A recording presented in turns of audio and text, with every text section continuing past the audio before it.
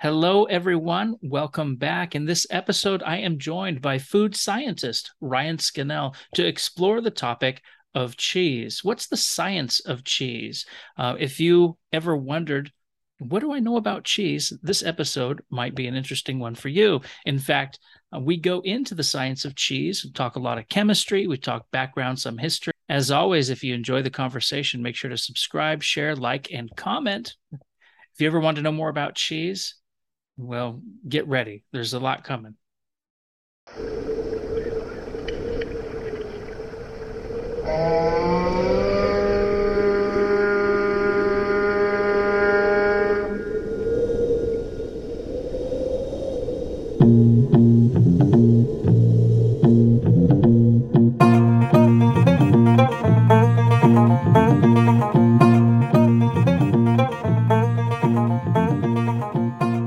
But yeah, so we have something in common, and that's I don't know. Maybe I have more in common with my mom than you do with me. But my grandfather owned a dairy for I don't know a decade or more, and that's really where he found his bliss. He's originally from San Francisco. We're from a one of those families from San Francisco and the, like Gatsby type, whatevers. And so we have a lot of history, rich history in the city. By the way, if you're listening, the city refers to San Francisco if you're on the West Coast, not New York. That's an East Coast thing. So it's not Chicago? Chicago, I never thought about referring to Chicago as the city. Like Chicago's fantastic because it has a lot of the amplitude that you'd find like in New York, but it still feels like you're in the Midwest, which is nice. Like it's not a far drive away, No. and you can, I think you can, well, I don't want to use the word escape, but maybe I should. You can escape Chicago easier than this island, New York, or even San Francisco is a peninsula, right? And you've got bridges or you've got to navigate this peninsula and go around in order to get out. But yeah, it's Chicago's the thing. I appreciate it. But he owned a dairy, and he left kind of his life, right? He left his life of whatever people in that, I don't know, class, I guess you could call it, how they lived and what their concerns were. And he ended up moving to the mountains and just kind of reinventing himself out of nothing.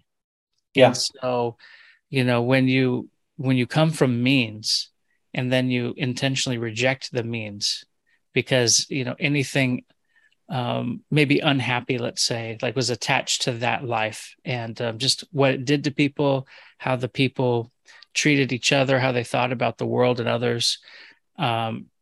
He went up into, I forget how many acres of land he had, and purchased a dairy, and he figured it out. And so he was a cattleman, right? Like, and he followed in the footsteps of his own great grandfather, who would be my great great great grandfather, who, I mean, I guess you could call, he wasn't a cowboy. Like he had purchased cattle and he had driven cattle from the border, from San Diego up into Central California. So it's in the family blood, right? Like I think they had made their wealth that way, or at least a portion of it through that. And so, here he is instead.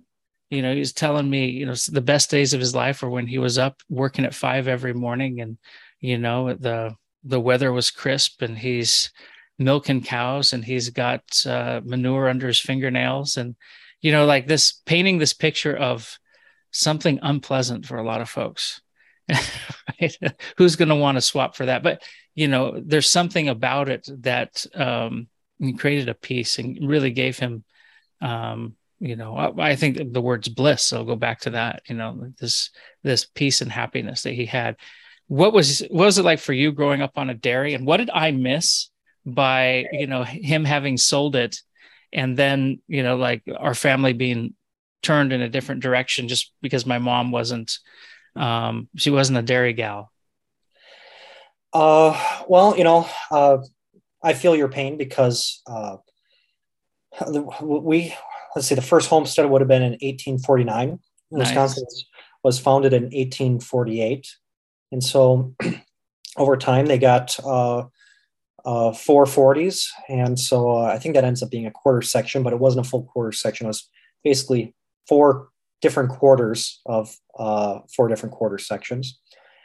And up in Wisconsin, it's gravel where we are. The glaciers came down, and if you've ever been up to Alaska, there's areas. I remember a tour guide saying, "Yeah, see those two mountains? Those used to be one rock shelf that the glacier carved out, and that's why there's a U shape.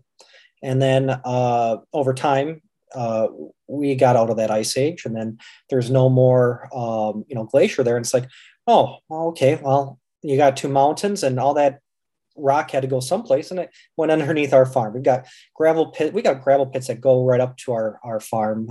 So that continues on underneath. So it's not the greatest farmland. But for a bunch of people coming from, the famine in Ireland, it's a big deal. I'm not even sure if they were able to own land because they were Catholics Mm. underneath Protestant rule. So they come here, they get their land, they start forming. Eventually you've got sons get different land, and so there's a lot of people with my same last name, Scannell, there. And but now it's really tough to make it in the agricultural world. The Industrial Revolution hits everything. You had the consolidation of different farms, and the idea of a family farm. We had 45 cows. That's now it's now a very small farm. Most farms are going we're talking the thousands, not the tens, not the hundreds, moving towards the thousands. And there's a lot of farmers,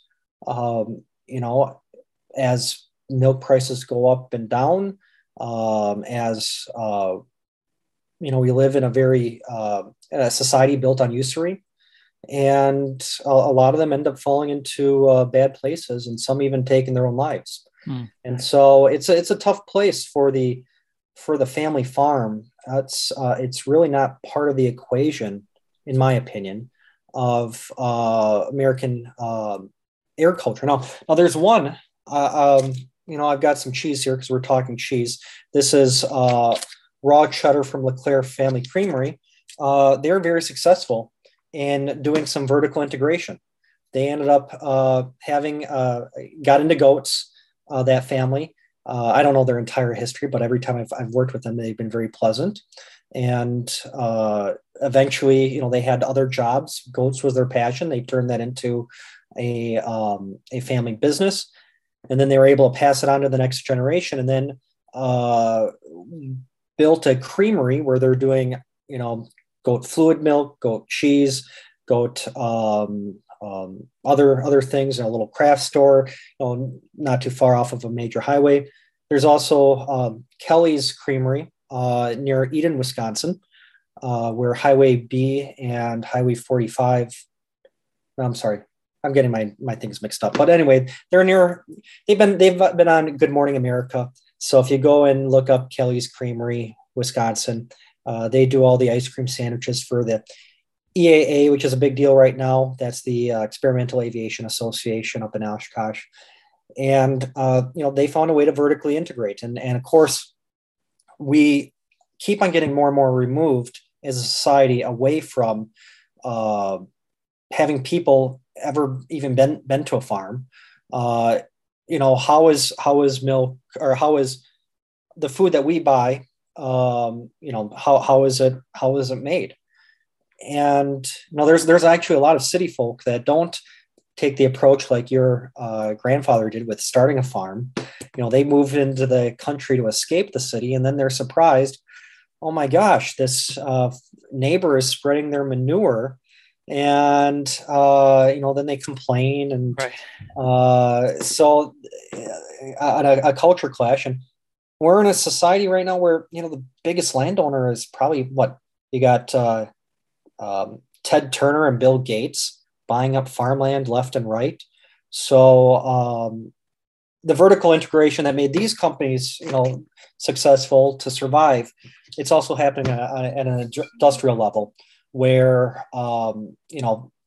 farms are either, being purchased, or if they're not purchased, it's through long-term contracts. And it is what it is. The farming that's going to continue to happen, it's going to happen probably at a very local level. Your garden, your victory garden, if you live in a town that is able to raise hens, that type of stuff. It's tough for farmers. Now, what they put in the material for advertisements and stuff, they'll always make sure that they got a picture of a happy farmer and his little family. But the way things are set up is it's not set up for their success, unfortunately. Right, So, right.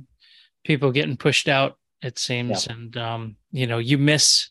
Well, I guess for farms, you miss a season or two. Mm-hmm. The consequences are dire, right? Right. Now, for the dairy, having 45 cows, it's still more than old Bessie, right? Did you have an old Bessie? I don't remember the names of them. My How dare dad you? named If you name them, it's problematic, right? my dad had names. I'm sure I gave them some names. It was probably we were more likely to name a kitten, and we were more likely to lose a kitten with vehicles driving around and cows. So we learn about life and death. I grew up, helping my dad, give birth to a cow. So wrap a rope around their legs, try to push with the pull with the contractions. There's a breech birth, dad having to dig in there and turn it around. And they, so you saw the life side of things. And then also, there was cases where all of a sudden you're pulling and the hoof falls off. It's like, oh, there's a dead calf in there. Now we got to get it out of there so that the cow doesn't die from toxicosis. Yeah. And so, learning about life and death, learning about where our stuff comes from. My dad, because we were small, it was really, he wasn't having me milk cows before I went to school. Some places there was, farm boys who were doing that. That wasn't the way I grew up. It ends up being a lot of work for a man trying to raise a family on that. And so he transitioned the farm to grass, and we did intensive rotational grazing. It's also known as New Zealand style, but you have some paddocks that are wired with permanent electrical wire. So this electrical wire, it's intermittent, and the idea is that if a cow touches it, it gets a shock and doesn't, and so it remains in a single area. In the old days, they would use barbed wire, but you can injure a cow, especially a teat, on that, and now you've got your money makers, not very good. They, over time, they went to high tensile stainless steel wire, ran an electrical current through it, and it pulsed so that you got the shock, but you didn't end up hurting the animal. And then amongst that we had portable wire called poly wire. Poly because there's a plastic woven in, mostly plastic, but then you get a few very thin wires woven into it, and it'd still carry a charge, but you could roll it up like a rope. And so there it'd be on a reel, and you would subdivide these paddocks. And so my dad understood, based on how the quality of the grass, with the season, how tall it was, his herd. So we had 45 of a milking herd. We probably had that many of a non-milking herd as well. And so over time, you go in, to get the milk, your cows have to be giving birth. Yeah. And then you keep milking them, and it keeps it flowing. They keep on producing the milk. And so you need a herd for young animals that you could either, grow, raise up into be replacement of your milking herd, or to sell them. And so that was our non-milking herd. The milking herd, and dry cows. And so there's a period of time before a cow gives birth that you want to dry them up, and then that way they are energy that they would have been, and nutrients that they would have been making into milk, they can now put into the calf Right. and put into their own selves, so that they don't like deplete their own calcium in their bones to give to the calf. And so there's a lot of things to balance. Uh, the milking herd would be given a plot of land, of pasture, every 12 hours. And so you keep them in a fine place. First, they're going to harvest the tastiest, most nutritious grass, and then they'll go with the second, and then they'll go down to the third, and then you go and milk them. And so you take them back to the farm, you go and prepare some more pasture for them to come back to. And so when they're done milking, where you then feed them some supplemental grain. The grain is like candy to them, so it helps them go into the stanchions. You go and are able to close the stanchions, and then milk them without them moving around. And so, to milk them, we use it's going to be like a woman's breast pump milk, Yeah. if they're in the modern world, but instead you got four of them and they're pulsating, and it does the same motion as if you were using, two hands and a bucket, but a lot cleaner because it's all contained. And Right. so then it goes into a bulk tank. You go and take your cows back out to that new plot of land, and they repeat the cycle. And we would have them sleep out there, and we have coyotes around, so whenever they give birth out there, herd instinct would kick in, and they would go and surround the calf, and Wow. be willing to kill any coyotes that would mess with it. And so it was a very natural way for us to raise the cattle. Our farm is mostly gravel anyway, so it's not good for a lot of other crops. It's a lot of hills that are filled with gravel that the glaciers left behind. We live in a part. We don't live too far from the Ice Age Center, which is a little center that teaches everyone in Wow. Dundee, Wisconsin, about the glaciers. So that is really how our farm has been shaped by the history of the earth. And then come down to Illinois, and there's a reason we call them flatlanders, because everything is flat. Perfect for doing just rows and rows of corn, soybeans, whatever you want to grow, which is not great for our farm. We still have the old stone walls that were built by my ancestors. There was not a piece of the property that was without a stone. And so Wow. they had to go someplace, and they built stone walls with them, like you'd see in Ireland.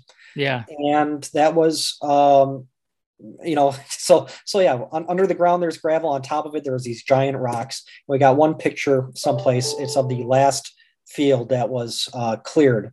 And by then they had cameras, and these giant rocks that they had to deal with. That's amazing. I like what you said about being or growing up around the process and seeing life and death and Mm-hmm. all of these things. In fact, part of me is always a little irked when I'm in a supermarket and I see meat, right? Yeah. Given our tradition, we are vegetarian frequently, Okay. so it's easier to be a vegetarian. And though I'm not necessarily a vegetarian, I think I prefer eating animal products when I have some role in the process. If I'm fishing, I want to eat the fish, Sure. and otherwise it becomes product, right? And this is a life that, it ate, didn't do much, but it ate, and, and maybe it gave, well, I don't know about giving birth if you're eating the meat, right? That's a different type of cow, isn't it? Well, you need to have both sexes in order to give birth. So there's going to be some that are in the beef world that are that are female, some set aside for breeding, others that are going to be male. The male calves from a dairy farm, they have to go someplace, so they'd be Yeah. sold for not very much into the beef world, where they would be raised as a beef cow. In fact, I think Angus. I think technically the rules are, and don't quote me on this, but they have to be the animals have to be 51% black and not have been used for dairy. And so you Mm. could actually have a mostly black Holstein cow that, well, probably a bull steer. And so I guess for terminology for people, a cow is a milking bovine. Bovine would be the species. The bull would be the male and would still have all of his reproductive organs intact. A steer is one where has been castrated, and so that goes and prevents the more aggressive nature, and which is dangerous. And then for a heifer is a cow that has not given birth, has not freshened. That's the term for the first for a cow that's getting ready to give birth, and they typically don't give birth until their second year, Mm-hmm. or is that when we breed them? It's been a while. So we sold the cows, 20 years ago, so 22 Well, if you years ago. breed them, I mean, Yeah, they at least have to be pregnant, right? yeah, and so that was the other thing is we didn't have a bull on the farm, so we did AI, which artificial insemination, and then have to be part of that process as well. Having this giant um, uh, straw gun thing and dad having to explain how can't go too far, because if you go too far with it, you're up one fallopian tube, and the ovarian in cows and humans, they tend to switch. The cow is a model organism in research for human reproduction, because both give birth to one animal at a time, tend to have about a 9-month gestation period. Mm. And so a lot of time, and the same hormones and cascading and development of the ovarian follicle and the corpus luteum. A lot of times the cow is used as a model organism, but I don't recommend telling a pregnant woman that she's a cow. I've But as far as heard it done, believe it or not, this year actually. oh, okay, The- but yeah, the person's a unique personality, and I think that's why his wife loved him. But it was my wife and I turned to each other and go like, did he just refer to his own wife that way? What the anyhow?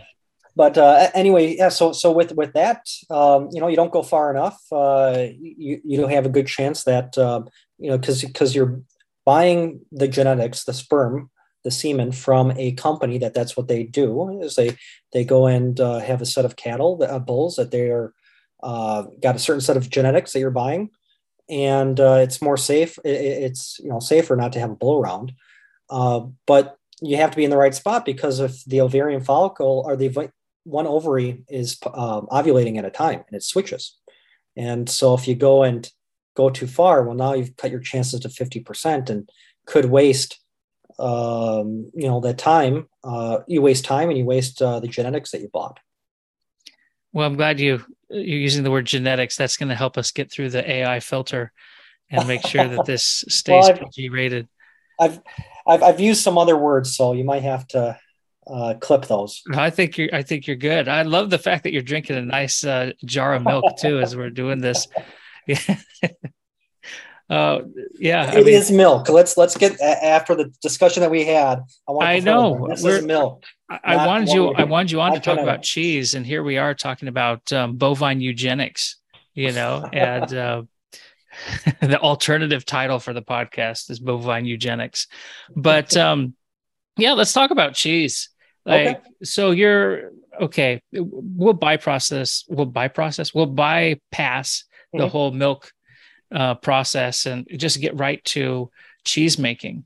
sure. Like Wisconsin is known for cheese, hmm right? And uh, look, cheese is fantastic, hmm and cheese is something I'm interested in for the flavor, of course, but it also shows up in my own research. Okay. like cheese is present in Sumerian, Akkadian, Aramaic, Hebrew, all these ancient languages, even Mediterranean languages, Greek and Linear B. You've got early attestations of cheese, but what's fascinating is the Sumerian one, and because of the date of the language, it's going Okay. back more than 2,000 years prior to Jesus, right? So about 4,000 years ago or more, Okay. that it's attested in human records. Now, I don't know. I don't know enough to distinguish what types of cheese they had, whether it was merely curdled milk or, the curds. Curd. I mean, we make cheese in the house. We make Assyrian cheese in the house. And I think it's like farmer's cheese is what people call it. Okay. It's very basic. It's, you boil the milk, you separate it, and you throw in some kind of acid, right? And Okay. Yeah, I don't know that's if, that yeah. the same way you'd make ricotta. Okay. Yeah. And it congeals, and then we use a cheesecloth to kind of make it dense and shape it, and then it turns out real nice. I mean, um, it's not deeply flavorful, but like it's usable. I Mhm. guess it's a Right. utility cheese, and it's very fresh. Obviously, it's home. You're getting it as soon as it's ready. There's no lag time at the grocery store or Yeah. whatever happens in between the dairy and the grocery store. Did you ever make cheese? No, not on our farm. Well, and not in our kitchen. In fact, uh, when we were young, we used the pasteurizer, but as we grew older, we grew up on raw milk, and so it wasn't. I think it was mostly because the pasteurizer it took time to clean, and sometimes if you didn't do it right, you give an off flavor to the milk, and it was like, as long as you respected the raw milk, not everyone does, but we knew the cows; they were ours. We knew Yeah. that the milk tank was always cold, and we would get yelled at if we left it on the kitchen table for too long. So we learned to respect that. Um, but so yeah, we didn't make too much. I mean, when I got into cheese was when I got my job as a cheese scientist. So that was when I first really started making cheese. That's, maybe your dairy background is enough to, discriminate you against the other employees and say, this is our guy. This is our guy, Yeah. right? Their hiring committee is sitting around, all comparable CVs. You go, yeah, but he was raised on a dairy. He's got a sense for it, right? Yes. Yes. Well, I started off on their fried food division, and then I just fried cheese sticks, and then Oh, okay.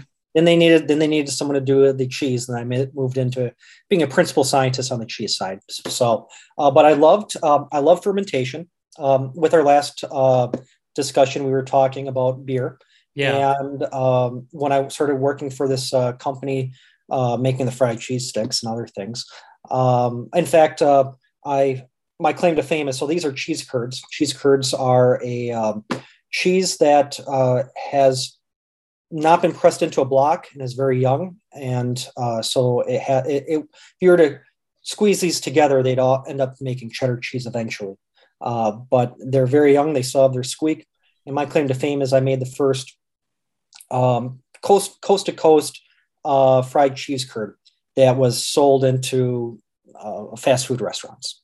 So, and it wasn't rocket science, but I found my niche there, and I really liked the science behind how I got that to work. Got to learn more about the cheese, and I took every class I could at the Center for Dairy Research in Madison. It's a part run by the university there, but funded by the milk checkoff from the farmers. They all a portion of their check goes towards the Center for Dairy Research and milk marketing. So they have some wonderful classes, and that's how I got into being a cheese scientist. That's wild. I mean, like not many people can say that they're cheese scientists. And what were you saying about the idea of these cheese curds? If you Yeah. press them together long enough, they're going to turn into cheddar. Like what Oh, the in hell is fact, going well, so on? hate to say this, they vacuum packed these, so they're kind of actually all squished together right now. When you vacuum pack seal something, you end up pressing them together. But when they are making, well, let's call it cheddar. The cheddaring process is they're putting these slabs of cheese curds together. And eventually, they'll put them into molds. Put some pressure to remove the last remaining whey, the liquid. And if you put enough pressure on, you'll end up making a nice block of cheese. And so for some of them, they put a lot of pressure on. For other ones that have a more open knit, so sometimes Kobe cheese, they don't necessarily always press that very hard, or really baby Swiss. So everyone knows with Swiss cheese, you end up getting the little circles because the culture that they're using is consuming. They're consuming the citric acid and making propionic acid, something like that. I'm not a very good cheese scientist. I've been away from it for too long. They are creating basically gas, and they have the eyes there. Well, or you don't press them very close together, and you'll get the lacy Swiss, the baby Swiss, and you'll see that the openings in it, they're not circles, they're irregular, and that's actually where the pieces of curd hit together and left a little bit of spot. And they just found that this was an easy way to go and market it differently. And maybe there's some other benefits of it, but that's what the baby Swiss is that they're just not pressing it together as much. That's wild.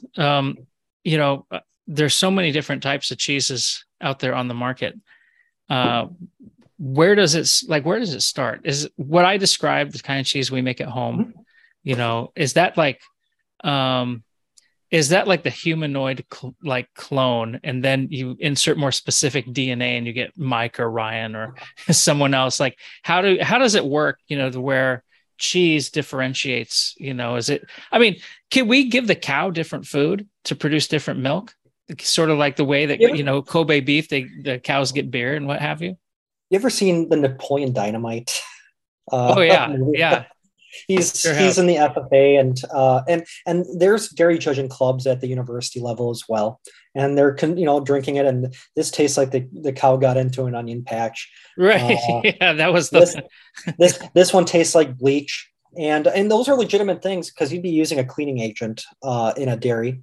And if you're not careful, you could end up getting some of that cleaning agent into the milk. And so that's probably a very legitimate test. Of course, when they go, this tastes like bleach, everyone gets freaked out, but you'd be able to catch that in your process and the different metrics that you're using. pH testing, the pH is too high. And I remember reading that they were feeding some cows orange peels. They were trying to figure out things to do with orange peels. I think the flavor industry probably found out more things to do with it, and that's probably a higher way to make more money off of orange peels. But they fed some to cows and found that the flavors were ending up in the milk. And so most of your flavor development is going to be, though, on how you make the cheese, not on the cow itself. So for the cheese that you described, that is an acid set cheese. All cheese, like most fermentation products, and like the beer that I mentioned before, it's about preservation. And so, how do you preserve? I mean, beer. There's other reasons why you drink beer, but at its core, it's preservation. And milk, if I let this sit around for too long, it's not going to taste very good. It's eventually going to get off flavors. It could make me sick. Yeah. It could be growing listeria in there, and now I'm at risk of dying because I didn't, respect what it is. Right. And so with cheese, what you're doing is you are lowering the pH. And so that's one way to preserve it. You might add salt in the process, which also adds flavor, but that also helps preserve it and keep pathogens from growing. But also with this, I've got the raw cheddar. That's not going to be pasteurized. With this Parmesan, I know it's pasteurized. And so if you have that heat process, you boil the milk. That is a pasteurization process. You're also doing some other things because you're denaturing the proteins, you're cross-linking some proteins, and that's going to affect the texture of it. And then finally, you're draining away the water phase. And so if you want to go and grow microbes, you keep the salt low, you go and keep the water activity high, and you make sure there's a lot of freely available food to eat, particularly sugar. Well, you make cheese, you create all that nice sugar, that lactose gets converted into acid. A lot of it does, and so that is no longer easily consumable by microbes. You've now created a more acid, lower pH, less likely to grow stuff. You add the salt, and you're removing some of the moisture, and so now you can preserve it longer. And many of the cultures that we use, they naturally create little bacteriocins. So these are going to be basically, they don't harm us, but they keep other microbes at bay. And so they've naturally created a bunch of molecules that are basically antibiotics that prevent other pathogens from growing. And so that's one of the things is the more you put in the cultures that you want, the less likely you get pathogens that are growing that you don't want. And when it comes to flavoring, right? Like why do we talked about it with beer a little bit, and regionalism and things like that. Why do certain regions, like why do we get provolone and mozzarella from Italy, and maybe we'll get an English cheddar, or some kind of German Münster.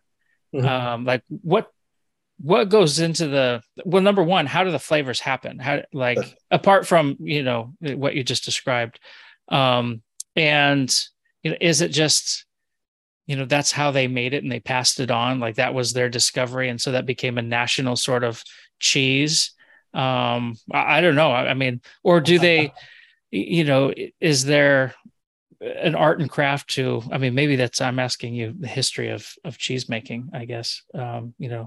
Is there a cheese that seems to be kind of a baseline cheese that different communities will develop or, I mean, say it bring to market, but I think for most human history and even recently, right? Like people could get by on bread and cheese because it's mobile, it's durable. You don't have to do much with it if you're working. Like your last couple hundred years, right? Like people would take a chunk of cheese and bread, and that's how you ate food, right? So I think part of it. So I'm not going to be able to answer all those questions, but a lot of it's going to depend on whether or not you're a mobile society, nomadic society, or set. So if you are a mobile society with goats, where you're using vessels to go and store the milk, and those vessels are probably going to be skins. It might be the first case of where they discovered how to use rennet. Rennet is an enzyme that on the milk you have casein in there. That is one of the cheese proteins. One of the most important used for cheese making, and there are a bunch of hairs on it. You know what? Why don't I first start with just talking about how cheese is made, and start with milk. Let's do it. Let's do that. Let's do it. Because I've already started down this path. You start into casein and whey, and then I'm going to start talking, like athletics and training and muscle, growth and things like that. So go right ahead. I mean, so milk is a very it's designed to grow a little calf into a big cow, and we. Or a little kid, goat kid, or a lamb from a sheep.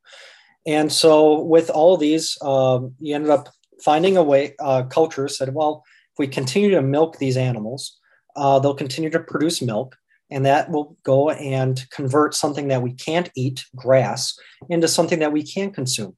that is high in energy. So you got your fat, you've got your lactose in there, your sugars. High in protein, that's important for the development of muscles, skin, and all of our organs. And then there is also the minerals. But how do you make sure that all that stays in a fluid?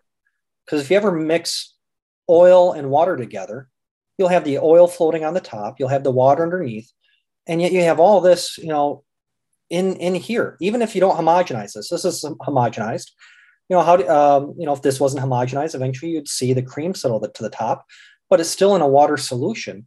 You go and buy heavy cream at a grocery store, it's still, I don't know, 50% water, more or less, depending on whether or not you're getting light or heavy. And part of that is there are these phospholipids that are around the fat globules. So phospholipids, fat is a nonpolar molecule. You go and look at it, there's going to be no charges on it, no pluses or minuses on there.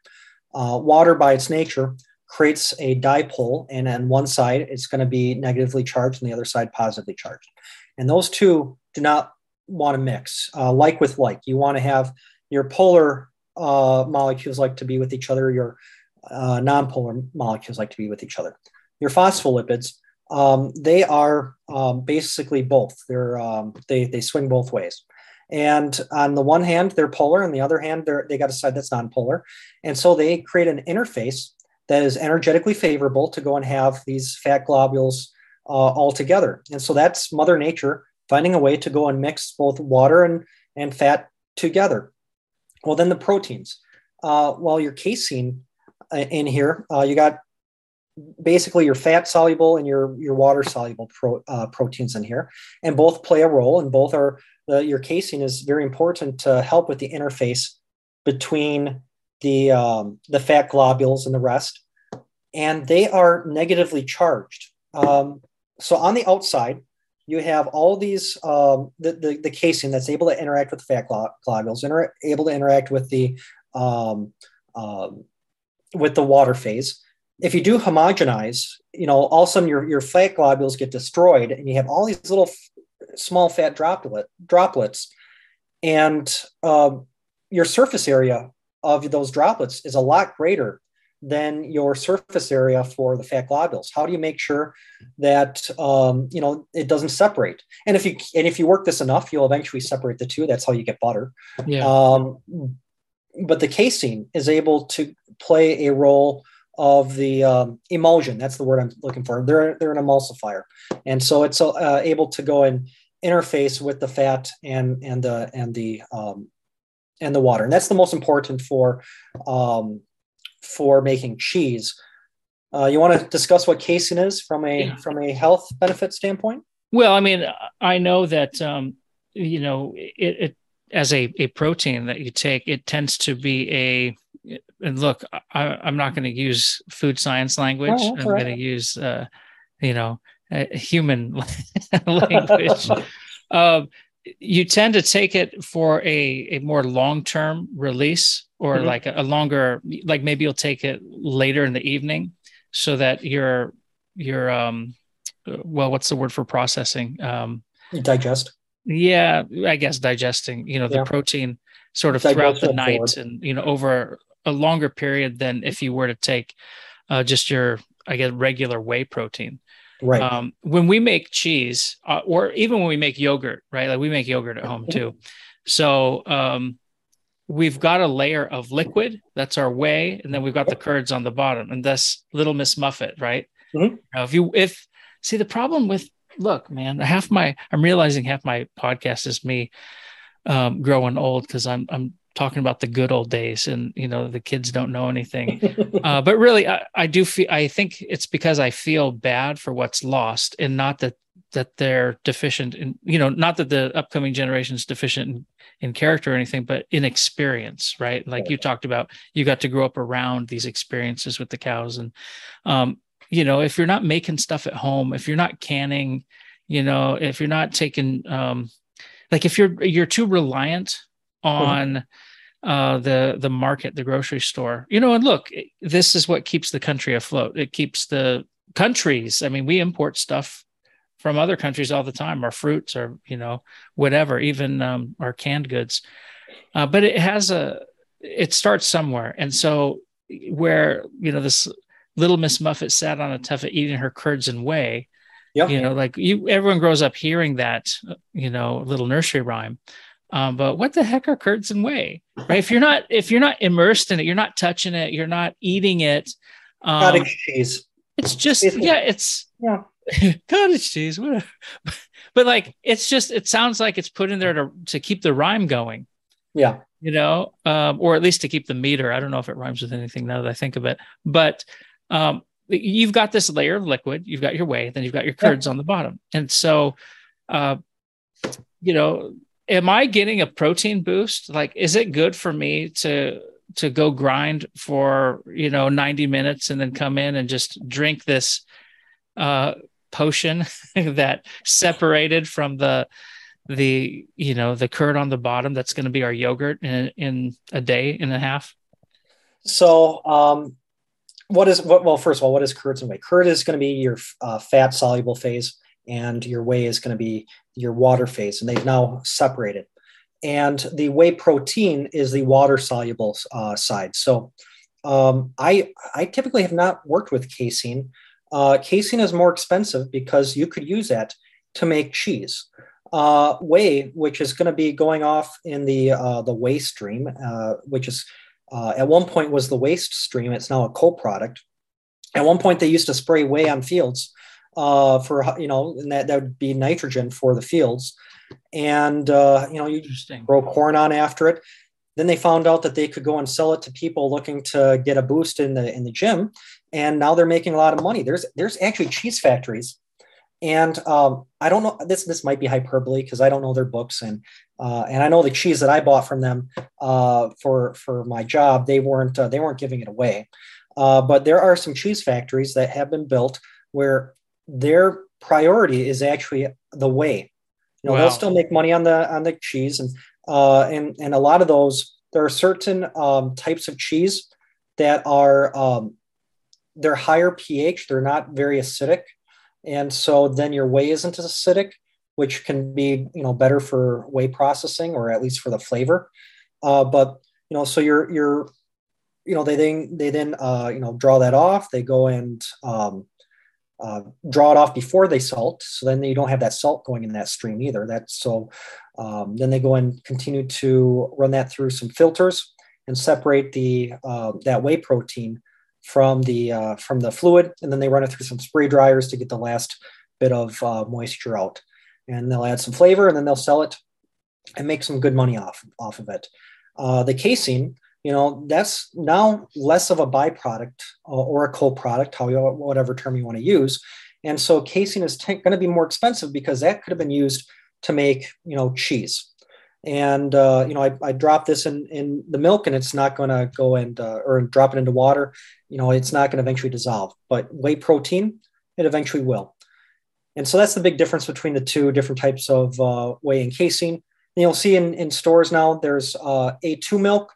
They found that some people are sensitive to A1 casein. That's part of the casein molecule. And they've got these, talk about eugenics, these freaks of cows that they have a mutation where they don't produce one part of the casein. They're just producing the A2 casein. And so they found, well, you know what? We can now produce a milk that is, better for these people. And maybe some people are going to think, well, if it's good for these people, why isn't it? It's got to be good for me. And so that's a higher value milk in the grocery stores, if you're ever seeing that. It's like for lactose intolerance. Is that the kind of something different? Lactose intolerance, that would be more like protein intolerance. It'd be like being gluten intolerant.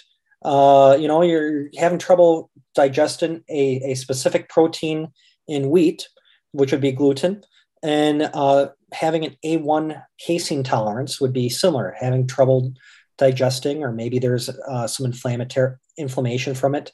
And, having an A1 free milk that they call A2 milk might be better for them. Lactose intolerance. And so those are all, we're talking sensitivities. Someone might say, hey, I'm allergic to wheat. And then you find out that No, they just have a gluten intolerance. Um, or you might find someone might say I'm allergic to milk and they just have a lactose intolerance. Lactose intolerance just means that they lack the genetic mutation in humans to go and convert lactose as an adult into its base sugars of glucose and galactose. And so for some populations, that gene never gets turned off. It's on when you're a kid, and then for a lot of the Caucasians, and look at cultures that tend to consume milk, they will go and most likely have this mutation or trait. Maybe trait is more better. But I once worked for this guy from India, and I said, hey, India and China, they're right next to each other. And Indians, vegetarian, they'll still consume milk and cheese. I'm like, you're right next to China, and typically Chinese people are more likely to have a higher incidence of lactose intolerance. And, the Indians, they consume all this dairy products. Why is that? Why do you not have that, transfer of genetics? And he goes, have you ever heard of this small mountain range called the Himalayas? Like, oh, okay. Yeah. Okay. That makes sense. So, Indians, they tend to have this genetic trait where they can consume lactose. Caucasians generally. Then other cultures, they may be less likely to consume it. However, if you eat an old cheddar, over time, that lactose, some people, they might be lactose intolerant, not be able to drink milk. They might have trouble with ice cream because a lot of times, instead of using cane sugar, a company might use lactose in there because it's cheaper. It's a waste product from cheese making. But if you consume cheddar, there's going to be very little lactose left. And so there might be people that are lactose intolerant that can consume cheese products, but can't consume milk. Now that differs from like a milk allergy is they're having an immune response, immune reaction to the protein. And so, they can't go anywhere, near that. So that's a lot different. But anyway, so we talked about fat, water. I implied there's a lot of water in there. Casein, whey, and then there are the lactose. And so that lactose is delivered, and then there's calcium, ash, minerals, depending on what you're looking at. There's a high amount of minerals in there. Now, your minerals, that can crystallize. Your lactose, that can crystallize. And so, the mammals, cows, horses, humans, they have a way to deliver nourishment from the mother to the child so that they can consume it at a very young age and not worry about crystals forming in the teat and all of a sudden having a blockage, or lactose doing the same thing, that it all ends up in the for the child. So milk is an amazing thing. And PETA will often emphasize, well, you're stealing something that's designed for a baby cow. It's like, well, yeah. Yes. Yes. No, but you're right. Milk is a fascinating thing. Like you said earlier, it's designed to make this baby cow into a big cow, right? Like or at least to jumpstart it. And that's the case for mammalians. Mm-hmm. Like this milk is really transformative. And as you're talking about all the differences in cultures and the milk drinkers, the dairy consumers versus those who didn't. I heard a story once, and maybe you've heard of it. And I think it was from one of the Icelandic sagas. You know Okay. what I'm going to say? The Vikings land, in North America, and they encounter the Native Americans, who they call the Skraelings. And, it was, I don't know, maybe it was in a documentary. I heard someone theorize that, if they offered them milk mm-hmm. and everything was nice in the beginning, but then like suddenly unexplained goes to war. It could be that the native population was lactose intolerant, and thought they were getting poisoned. Huh. If so, I don't know. I heard something about that, and if anyone's listening and the story a little better, put it in the comment section below. I'd love to find that out and track that down a little better. But it's one of those things where, you know, how does milk impact, human interaction and diplomacy, right? And it's going to play a big role, as far as, probably what gets consumed. And so, a big thing that plays a role is, are you taking the cows up the Alps and then bring them back down? You'll probably have different types of cheese that are being made as you're pasturing. There's going to be within the lactation cycle. If you live in a culture that tends to be on a seasonal cycle, here in America, we're able to feed the cows hay, grain throughout the year. So then they're also able to give birth throughout the year. So rather than having birth tend to happen in the spring, but you're going to have different quality of milk at the beginning of a lactation cycle versus at the end of a lactation cycle. That gets smoothed out if you are not on a seasonal program. If grass fed, Kerrygold, they make a big deal about having a little tint to their cheese. That's because they're grass fed. So that can add grassy flavors as well, that we might not have in more grain fed cows. And then if you're nomadic, maybe that's going to play a role whether or not you have a winter, because now you're probably going to be taking some cheese, and maybe you make your Parmesan that can be aged longer, and you focus a lot on that and are able to cellar it if you're an established culture that's not nomadic. And that would be a type of cheese designed to make it last through the winter. Whereas others, they might be consuming yogurt all the time, where it's more of a fresher style and they're not aging it out. So those are some of where culture and society and geography and all interact. Yeah, really. Like you said, even trade routes and mobility, go into how these things are made, developed, or what the trend is for eating. I mean, I heard a story once that someone theorized that, and maybe it's a folktale, that it was the Bedouin who discovered cheese because they would put the milk in their sheep bladder flask, and as they rode, it would churn the milk, and you would have these enzymes from the bladder, that separated the curds and the whey and left cheese. I mean, maybe they'll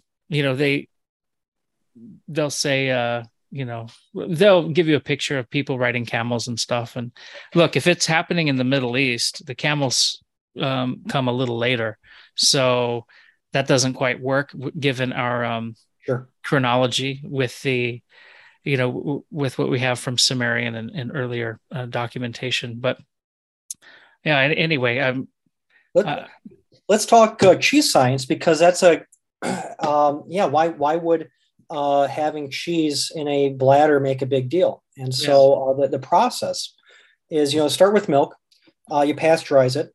How you pasteurize it might determine what type of cheese you're looking at. So if I am looking to grab onto a lot of moisture, I'm going to pasteurize this at a high temperature for a long time, because there are disulfide bonds. So there's sulfur, some amino acids have sulfur, and normally your whey and your casein are not going to interact very much.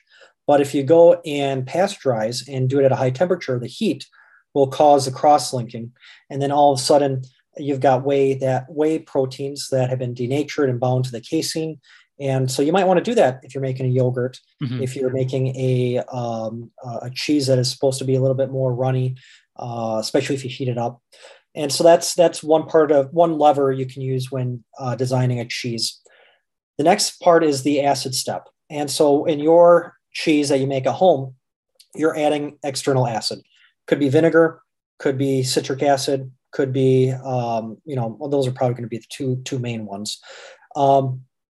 Or if you are, making it in a vat, you're going to add lactobacillus. You're going to add thermophiles, mesophiles, depending on what type of cheese that you're trying to make. Those are different types of cultures that have different attributes, and they're going to add different flavors to it. Some might break down the proteins a little bit more. Some might leave them more intact, and that might determine how you age things out. So that's and the big thing right now is also throughput. So if you are a big industrial company, so thermophiles would have been typically used more on the Italian cheeses. Well, let's say you make cheddar cheese in that same style. Well, your thermophiles, that means they're more active at a higher temperature. They're producing more acid. That might allow you to produce cheddar faster, but there's a trade-off that if you don't control it right, it might crumble more. It might not age out as well. Might get bitter with time. So there's depending on what type of cheese, you might be able to make a cheaper cheese by going faster, but there's going to be trade-offs down the road. And for some applications, that's perfectly all right because if it's going on top of a pizza or something, and then you don't necessarily need a certain type of cheese for that. Then coagulation. So at that coagulation step, you might add rennet. And so I reference the casein being negatively charged. Mm-hmm. And so, if you ever take two magnets and put them next to each other, they're going to be attracted. If, they're the opposites attract, but repulsion, if the magnetics, the same type. Same with electricity, electrical charges. And so that's how the casein helps keeps things dispersed, is that it's spreading out. But if you're making cheese, you're going to want to compress some of those things together. And rennet is what is coming from the intestinal linings of a young calf. And over time, those enzymes will turn off as the calf gets bigger. But that is, they're very active when it's a calf. Or you go and genetically modify a microbe. Let's say you take a gene that codes for that particular enzyme, and the one that seems to be the most stable at the moment, the most specific, so that it always cuts the same way and not being irregular with the proteins, is coming from camels. And so it's a chymosin or chymex. But they'll take that enzyme, the genetic code for it, put it into a bacteria. They will grow it on a medium, and then they will filter out that enzyme and sell it to cheese making. And so if we had to use just calf intestines, we would not have enough calf intestines to make enough cheese. We would not be able to fulfill that demand. And if you are concerned about, let's say, kosher or things like that, it's easier to have kosher chymosin coming from a recombinant microbe versus trying to because otherwise then you have to find a rennet that has been coming from a calf that has been killed in a kosher manner, and it ends up becoming a big deal. So that's one of the things when it comes to kosher cheese, and I would assume anything that's halal compliant, that might be a big deal with that. So by putting on that chymosin, it shaves the casein of those little hairs, and they do look like little hairs that have negative charges on.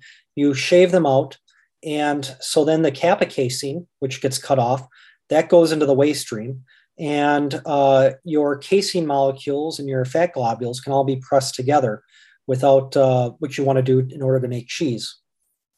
And they've in the waste stream, the kappa casein, they think there's some growth properties to that. So they've tried to, can we refine out the kappa casein? I don't think there's a cost-effective way to do that, but there, for people that are interested in muscle building, there's been that. Lactoferrin, that is a milk, so the calves also need iron, but iron's very reactive. And so the cow has this molecule that will bind the iron so it can be delivered to the calf in a safe way. So you don't have all this oxidative stress going on inside the calf. But lactoferrin is often used as an antimicrobial and is often used in like toothpaste and other things. So that gets further refined out of the waste stream. But back to cheese. So now you have, in acid cheese, you don't necessarily would have that rennet. And it sounds like with your farmer's cheese, you haven't added rennet to that, but that's something that can be done. But with an acetic cheese, it's not as necessary. But by removing that kappa casein so that you can press everything together so that it's all the same charge, you don't have to acidify as much. So you don't have to have as crumbly of a cheese. And so your protein changes shape based on the pH. So, you add, if you were to go and do that with eggs, you'll sometimes, pickle eggs and they'll become solid, and you're not cooking them and you're not boiling them. That's all from the nature denaturation, or the protein denaturation. And that's what heating, boiling eggs does. It denatures the protein as well. It's just you're doing it by acid. You cause it to change shape. And if you go too far with it, you can get crumbly and gritty and other things that you don't want in certain types of cheese. So that's the coagulation step. Is you've got it a curd at this point, and you now have to cut the curd. It's now a solid mass. And there's a few ways you can do it.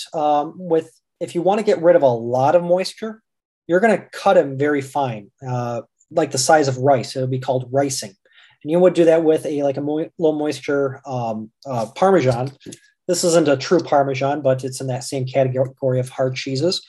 And you're really cutting them thin, and will cook the curd.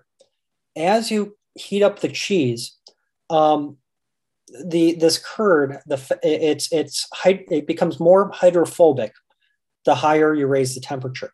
And so as you raise the temperature, it becomes hydrophobic and will help expel more water from the curd. And of course, if you want to lower moisture cheese, especially if you want to go and age it out longer, you'll cut a smaller curd and you will go and cook it at a higher temperature. Or let's say you want a higher moisture cheese. I don't know where Munster is, but Munster melts. Typically if you have more moisture in there, and I have heard from some of my Mexican friends that there was a period of time where you didn't have as many Mexican cheeses being made up in here. They would use Munster as an alternative for their quesadillas because of its melt properties. Right. And as an aside from a culture standpoint, here in the New World, most of our cheese, the cheese varieties that we have in America are coming from the old country. So in Mexico, you've got a lot of, I think last time I mentioned how German influence on the beer, on the brewing side.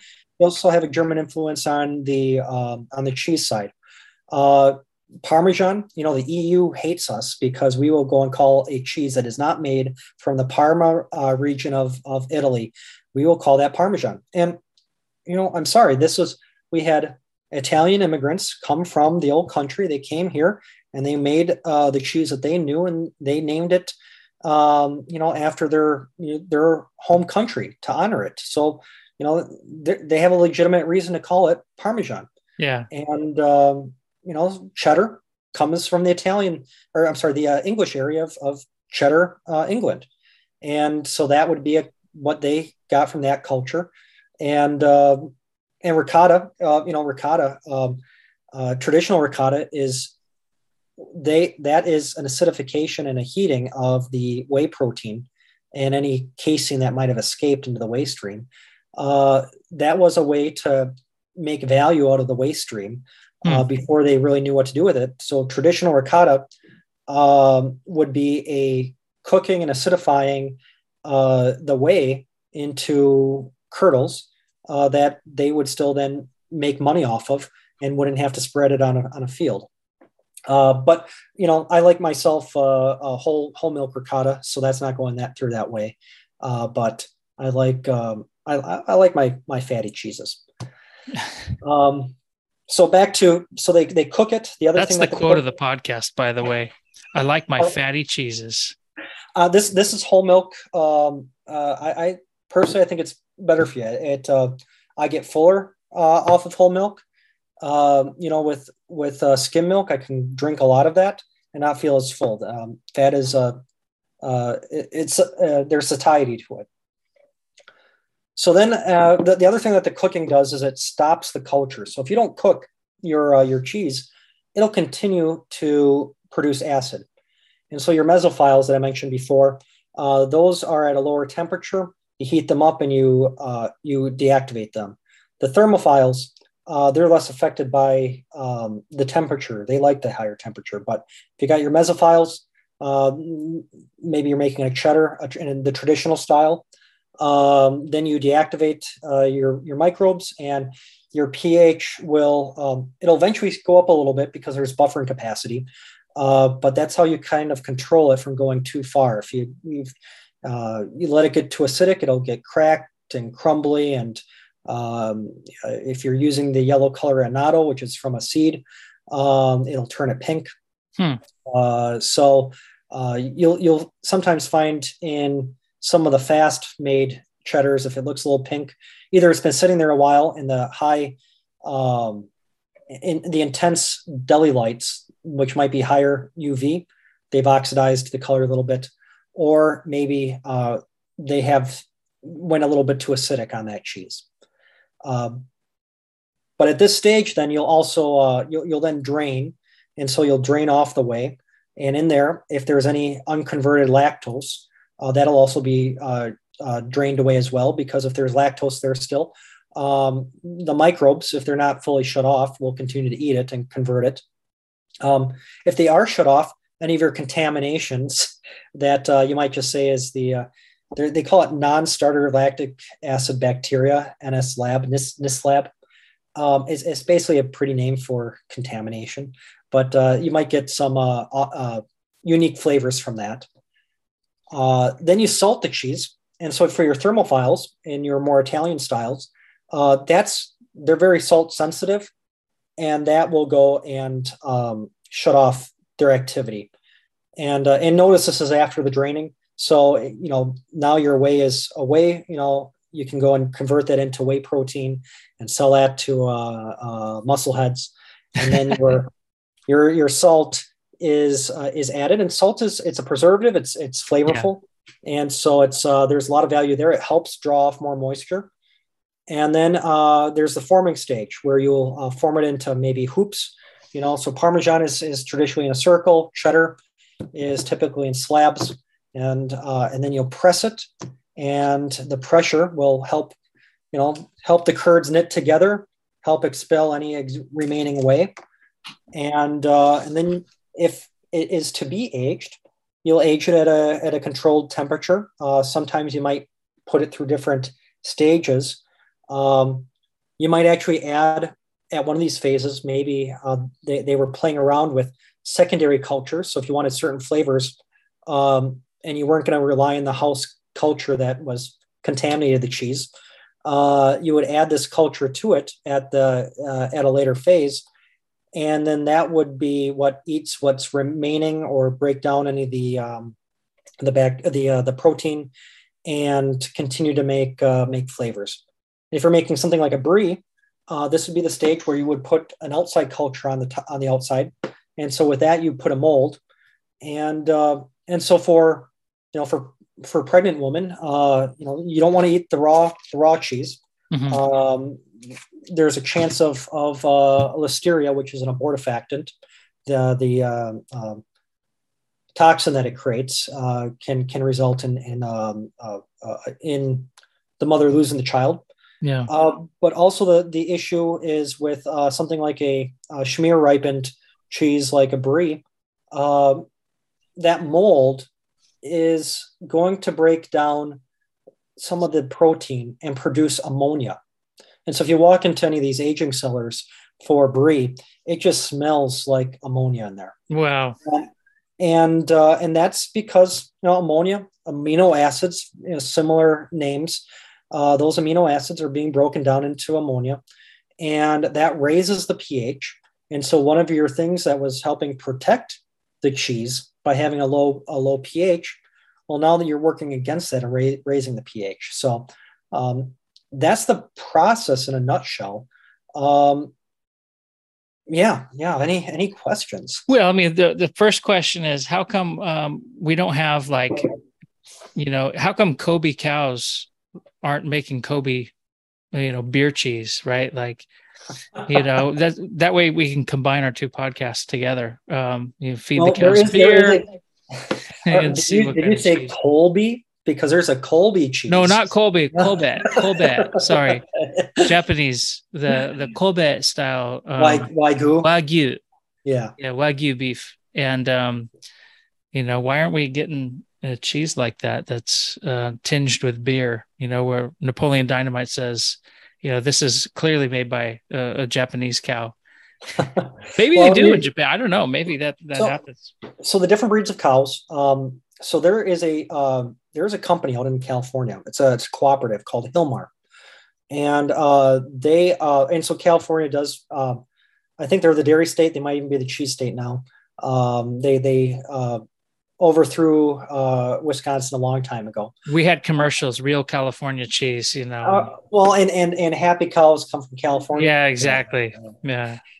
So Hillmar got their start because there was a bunch of farmers there that raised Jersey, and Jerseys are real nice cows, uh, coming from Jersey out in over in Europe, and they are a real nice temperament, whereas Holsteins can be a little bit more high strung, and they produce less volume of milk, but higher solids, so higher fats, higher protein, and so that is what you would want to have for making cheese. And the cheese factories were not willing to pay them more. Whatever calculation they were doing for the milk solids and then paying them based on that was not in their favor. And so they said, well, we'll pool our resources. They started a co-op. It's now a very large cheese company. And they specialize in cheddar at many of their plants. But they, the way cooperative is set up is the farmers then get paid better, and they could pay based on solids, which the other milk factories in the area, cheese factories, were not paying them on. And if you're a cheese factory and you're buying Jersey milk, you're benefiting from that because of the higher solids. So that is one example of how different cows produce different types of milk. Holsteins produce a higher volume, and so they tend to be the dairy cow of choice in America, Yeah. Especially for fluid milk. But they do have some of them do have an attitude to them. And then your species of animal. What's that movie? Oh yeah. Meet the. I'm not sure if I can say the last word. Well, it's spelled with an O. It's a ripoff of another movie called Meeting Daddy. I did not know that. Yeah, I got to see the screening with the director several years back, and then I think it was a year and a half later you get Meet the Fockers with those other guys, but the others had the Bridges in it. Had Lloyd Bridges and Bo Bridges. I don't know if Jeff Bridges was in. I forget. It was around the time of the Big Lebowski, so I should remember something like that. Well, it's a Ben Stein movie, and as Ben Stein says, what if you can milk a cow, you can milk a mouse. I don't know, but it's been a while. But shows milking a mouse. You can make cheese from goat milk, from sheep milk. Horse milk, you might have heard of kefir, which is a fermented liquid. So it's still liquid, but it's basically a liquid yogurt, common to the Slavic countries. Kumis is the horse milk version of that. And, there are certain, so whereas cow milk, you tend to have more casein in it than you do whey.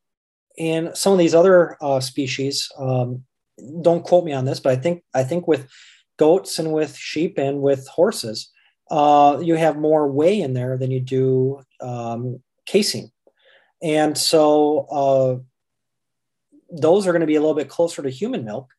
And with horses, I have been told, is the closest to human milk. Oh, well, And I heard someplace that Serbian tennis player. I'm not even going to try to pronounce his name. He purchased like a bunch of horse milk cheese to be served at his restaurants that he owned. So Bon like appetit. a cheesemaker's entire annual supply he just purchased. Hey, if you're a success, um, why not? Why Yeah, not? So last thing, I think we can leave everybody with is what advice do you have for, surviving the apocalypse when it comes to cheese, as a sure. food scientist, what can we do? I think probably a lot of the listeners, they don't make their own cheese or their own yogurt or things like that. But, what's a good way forward for people?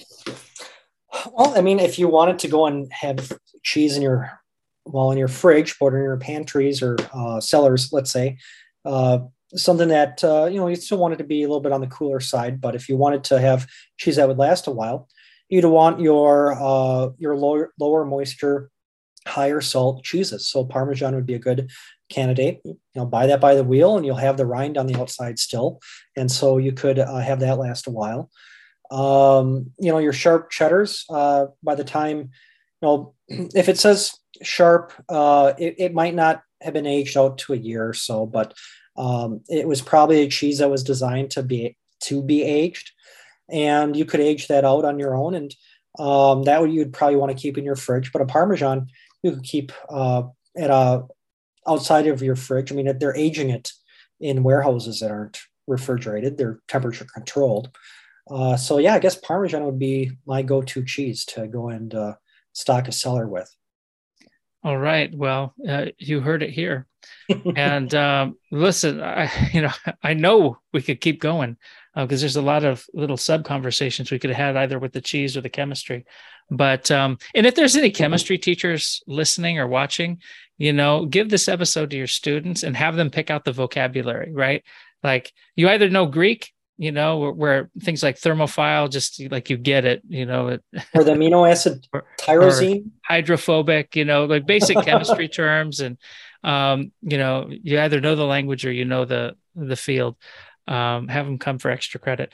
But hey, man, look, this if is I a could if I cool, could go and put it, yeah. so there is a website that if they are a science teacher or if you're just interested in the science of cheese, and cheesescience.org. They won't be posting any new content because the creator passed away. Oh, But he was very good at he did infographics. He was talented as a computer graphic design artist, and so he has put a lot of what I've said into graphic form in a way that's very educational. And if you were to go and be a science teacher and wanted to, at your home, if you wanted to teach your kids the science of making cheese, you could have them make ricotta, or maybe you're talking about Lebna or a type of cheese yeah. that is a farmer's cheese. That's actually I did that as an experiment. How does whole milk ricotta taste compared to skim milk ricotta? And there's lots of things you can do, but cheesescience.org is just a very good job at communicating the science of cheese in a very visual manner. Awesome. Yeah, I'm definitely going to provide the link. Well, thanks again, man. This has, been content rich. And just like if this were a cheese, it would be a Limburger. I'm kidding. Or maybe a provolone, right? Like something that, that smells like your feet. How do I make it sound rich but pleasant at the same time? It would taste like a nice cheddar cheese with tyrosine crystals. That Oh, is something you'll have to go onto the website to look up. Tyrosine, what is that? And for those who speak Greek, you'll know the etymology of that word. awesome, man. Well, thank you much. Good having you. Have a good day.